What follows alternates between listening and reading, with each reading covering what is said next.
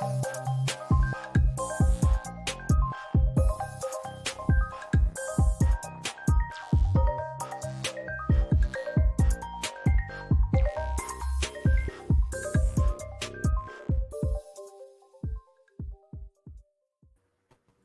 up, guys? Welcome to Cinespection. This is a review of Ted Lasso, Episode 9, Season 2, titled Beard After Hours. For a second, I forgot about the name, but I just remembered.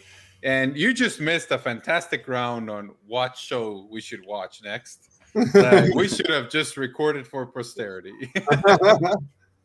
We're joined, as always, by our friend Dives, Mr. Crockpot on Twitter. What's up, Dives? What's going on, guys? Always a pleasure. Always a pleasure to have you. And, of course, John, my co-host. How's it going, John? I just talked to you live 10 minutes ago. It's going great. I can't wait to talk about Ted Lasso, per usual.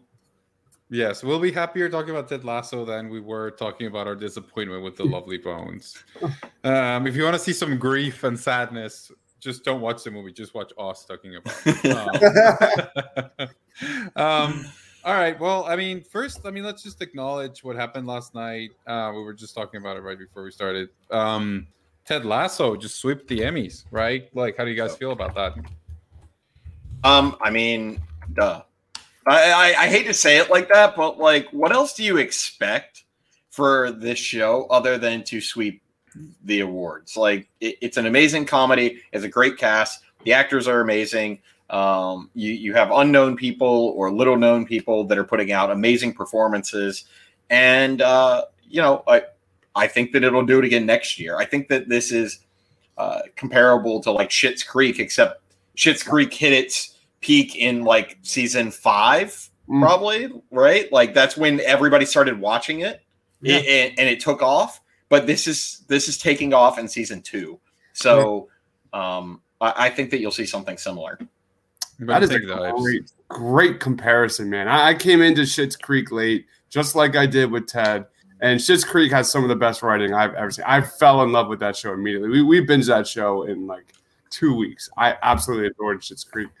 Ted, the writing, the character development, the layers. I don't know where this show is going, how many seasons I'm talking about. I'm a little worried about that, but it seems like they're prepping for a lot. So good or bad or good, whatever you want to call it. This show is just so well done. It has such amazing quality. I'm glad to see it get the recognition it truly deserves. And it was to that point. I felt like I got the same feeling I get when I watch like the cast of Cobra Kai together. Just yesterday when you saw them receiving awards and the way they talked about each other, the way they reacted when somebody else won, you can just tell that the cast and crew have a great environment and that they really like each other. And if you have some time, go watch Jason Sudeikis. I forgot her name. Hannah, some British last name, who plays Rebecca, and Brett Goldstein, who plays Roy Kent, received their awards because they were fantastic, like just delightful to listen to. Like it's the show has an environment; it just works really, really well. And he says fuck. And he says fuck. They told me not to curse. They told me not to curse, but fuck that or something like that. Yeah, it was great. It was great. Congratulations to everybody on the show. They definitely deserve it. That first season was just like top notch and deserving all the recognition it got. I'm still sad that Cobra Kai was not recognized as much, but I don't mind that much. Award shows are just like, great for whoever won, but I'm not going to be pissed because somebody else didn't. Moving on. Today, that was the first season, but let's talk about the second one. Because, and this is wrong. So let's talk about the second one because it's different, right? Yes, second season is very different. It's different, and I think this episode was the perfect example of how it's different. So, John, let's start with you. What do you think? Yeah, so I have to admit this is not my favorite episode. It definitely doesn't have the dartboard scene, which is my favorite. It doesn't have any uplifting, really cheerful moments. It kind of does towards the end of it. But overall, I feel like it was almost, I don't want to call it a filler episode because I love Ted Lasso so much, but it didn't progress anything forward, and it didn't give us that much introspection into Beard, which I think is what it was supposed to do. It left us lacking.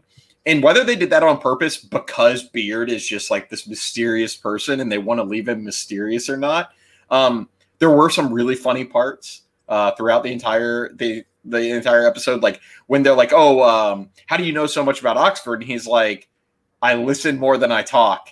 And that's kind of like the Beard mentality, right? He's always listening and he's taking it in and he's filtering it and he's remembering it and he's filing it away.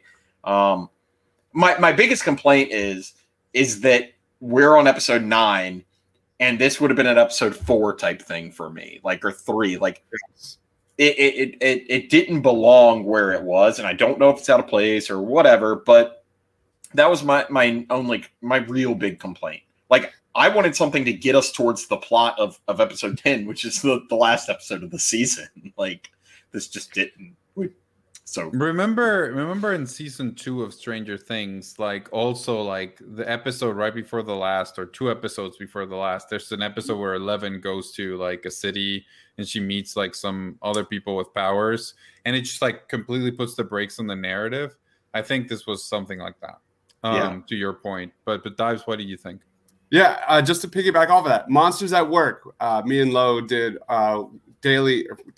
weekly reviews of Monsters at Work, and like episodes, I think those 9 or 10 episodes, and episodes like 6, 7, 8 were so good. Like some of the best TV probably of this year. They were amazing and heartwarming. Then the 9th episode happened, and it was like the most filler episode ever. You look back at other shows like The Bad Batch, kind of fell to the same fate. The middle episodes were like the best of the season, and then it just ended, and it was just kind of disappointing. But for me, I don't know how badly I needed to see Coach Beard dancing with a hula hoop to Hello under a church, wearing sparkly green pants. It was awesome. We talked about the writing. We talked about how this show gives so much love to these characters. We saw a lot of contrast yet again this week, just like that one episode with the dad episode with Roy and Jamie's dad. And you saw that stark contrast in love and hate and all that kind of stuff. Here you have Beard going through the worst night of his life, and then the boys, the hooligans, having the best night of their lives. So for me, like, this was kind of like watching Midsommar. Like, I didn't know if like what was going on was truly going on. It felt like a dreamlike sequence. I felt like I was on drugs or Beard's on drugs. I kept waiting for Beard to like wake up. That's what I kept waiting for. I kept waiting for him to like be like, just, it was all a dream on the couch, or he was like tripping, or because he had mentioned in the episode before he had accidentally done shrooms. Like, but I will say, and this is just to interject a second, I loved the storyline with the hooligans. Honestly, like, out of this entire episode, that was something that saved it for me. Was like, they've been in the background of like those guys. I bet if you look at the cast, have been in most of these like episodes. Like, in the background, they've been in most of the episodes. Probably like 9 out of 10 in both seasons. Mm-hmm. And we never really knew anything about them other than they just talk shit all the time. Well, so we know. Okay, I mean, I gotta stop you there. I mean, I'll just say my overall thoughts really quick. I didn't love this episode. I think it's my least favorite of the whole series. I get what they were doing, and John, you and I like texted about this. I get what they were doing. I like it. Like, sometimes when you have like, hey, let's make this, like it used to be. It's almost like Lost. Remember Lost? Like when you were like, the first few episodes were about Jack and Kate and Locke, and then all of a sudden they gave you an episode about like Son and Jin, or Charlie, or like the less, and all of a sudden you were like, okay, so this guy's great, right? And especially the one I was thinking of is the episode about Hurley. Remember in the first season, like the episode about Hurley came like pretty late, like it was like episode like 18 or something. Love that episode. And you were like, okay, Hurley's the funny guy, he's the comedy relief. But then the episode comes in, and you realize like he's so essential to the plot. Like so much of the plot and the story of this thing revolves around him. That is what I expected this to be. I don't think it was. I don't think it gave me a lot into him, and I don't think it gave me like the insight that we should have gotten from a pretty long episode about one character. Yeah.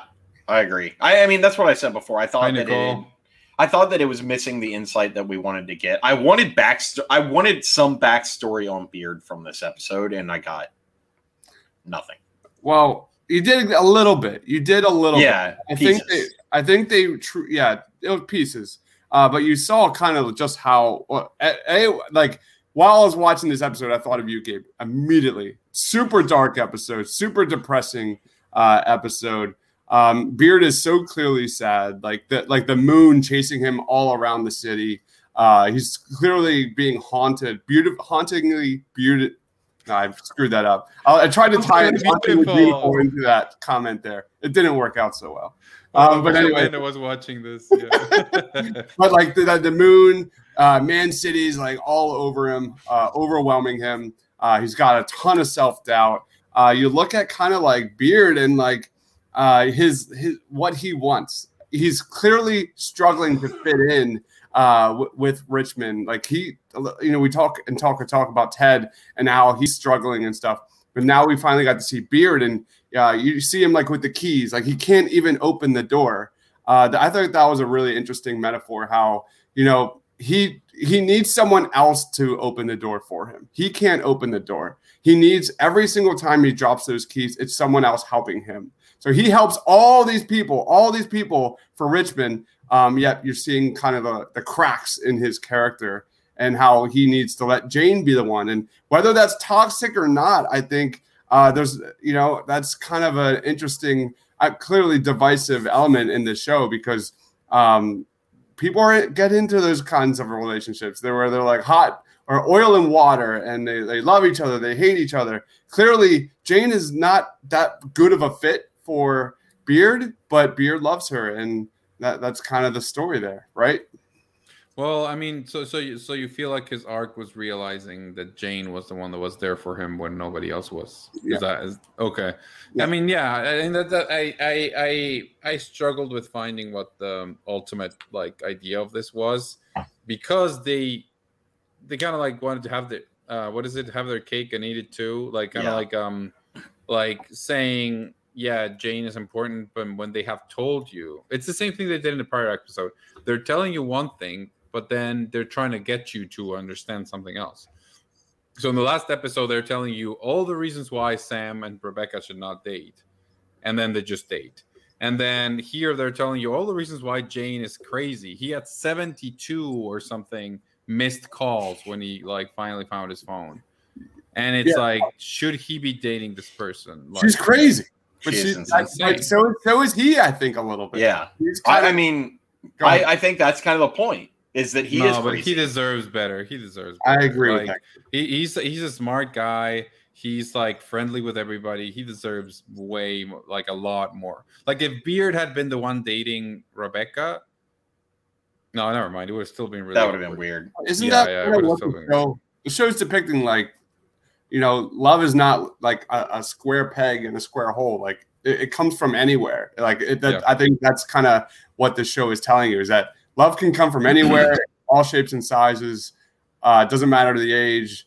Love, hate, you name it. But there's all different types of love. And clearly Beard doesn't have anyone to fall back on. And Jane's the one that he has chosen. So love it, hate it. We all have friends that kind of are in relationships with, significant others and partners that we're not necessarily fans of. And it is what it is. But that doesn't mean you're not happy that they're happy, right? Yep. Yeah. I mean, look, I think we've reached a point where we've seen the other side of Ted Lasso as a show. Like this episode show that like Ted Lasso is not all about like giving presents to children in Christmas. It also has a dark side. It also has like a different kind of narrative. If you're on board, then you'll be on board. If not, I feel like I'm not 100% on board, and I've been struggling with it. I struggle to get through this episode. I mean, and I hate like not loving it, because with me, you know me, like I'm either, like I have my criticisms, but I either like really like it or don't, but here I just feel like I'm just wishing the show that I should be watching and not that I am watching. You know what I'm saying? Yeah, it's different. It's a bit of that. It's different. Like, are you guys in? Like, John? I mean, I'm waiting for it to get back to the pitch per se, right? Like, we've had enough time away from that I kind of just. To be fair, the pitch was the episode right before this. That was 20 seconds though. Like it was like I know, but it all revolved. Like the entire episode was about them losing that game. There was very, very little like coaching or anything like that. I think that we're gonna see like even more. I hate to say, and I know we don't usually do that many predictions, but like I think that stuff's going to derail in the next episode to like line it up to season 3. Yeah, I do too. I fully agree with that, John. Yeah, this is not cliffhanger. Not ending. Yeah, they're not going to get not going to get the promotion. They're going to stay in the championship, and probably people are going to find out about Rebecca and Sam, and that'll be awkward. Like the press or something. It's just there's so many like dark avenues they can get to, and they're not going to close it out in one episode. So yeah. I hope they don't too. Like I'm okay. Yeah. I'm all in. I love character deep dives, and you asked me, am I okay with this darker season 2? I am 100% okay with this. But you kind of have seen balance. When that episode when. You have like a super sad element with Jamie's dad, and then you have that same moment in the same episode between Roy and Keeley. Like I think that's just what this show is. They're going to keep giving you that contrast nonstop, and I do hope, not hope, but I do think that this is going to crash and burn. This is definitely going to crash and burn, and it's going to be Rebecca and Ted all rallying together, and Richmond. The fans rallying together, and then a season 3 of redemption. And that's what I really hope for. And here John says, similar to The Wire, different characters in a different style season. Yeah, I mean, we were saying it last week. I don't think this has been as Ted-centric as last season 1. Season 1 was really, really Ted-centric. Here, I think it's pretty split. There's a lot more Roy Kent and Keeley, and there's a lot more Rebecca, and it has been split, which is great because when you have so many great characters, like, use them. And again, to compare it to Lost again, the first season was probably first few episodes were really centric on the first, the main characters. Jack, and Kate, then back then, Sawyer. Yeah, Jack, Kate, Sawyer, and then when expanded again, you get the Hurleys, you got the Claires, you got the Well, that's when the show hits its stride, though, and I think.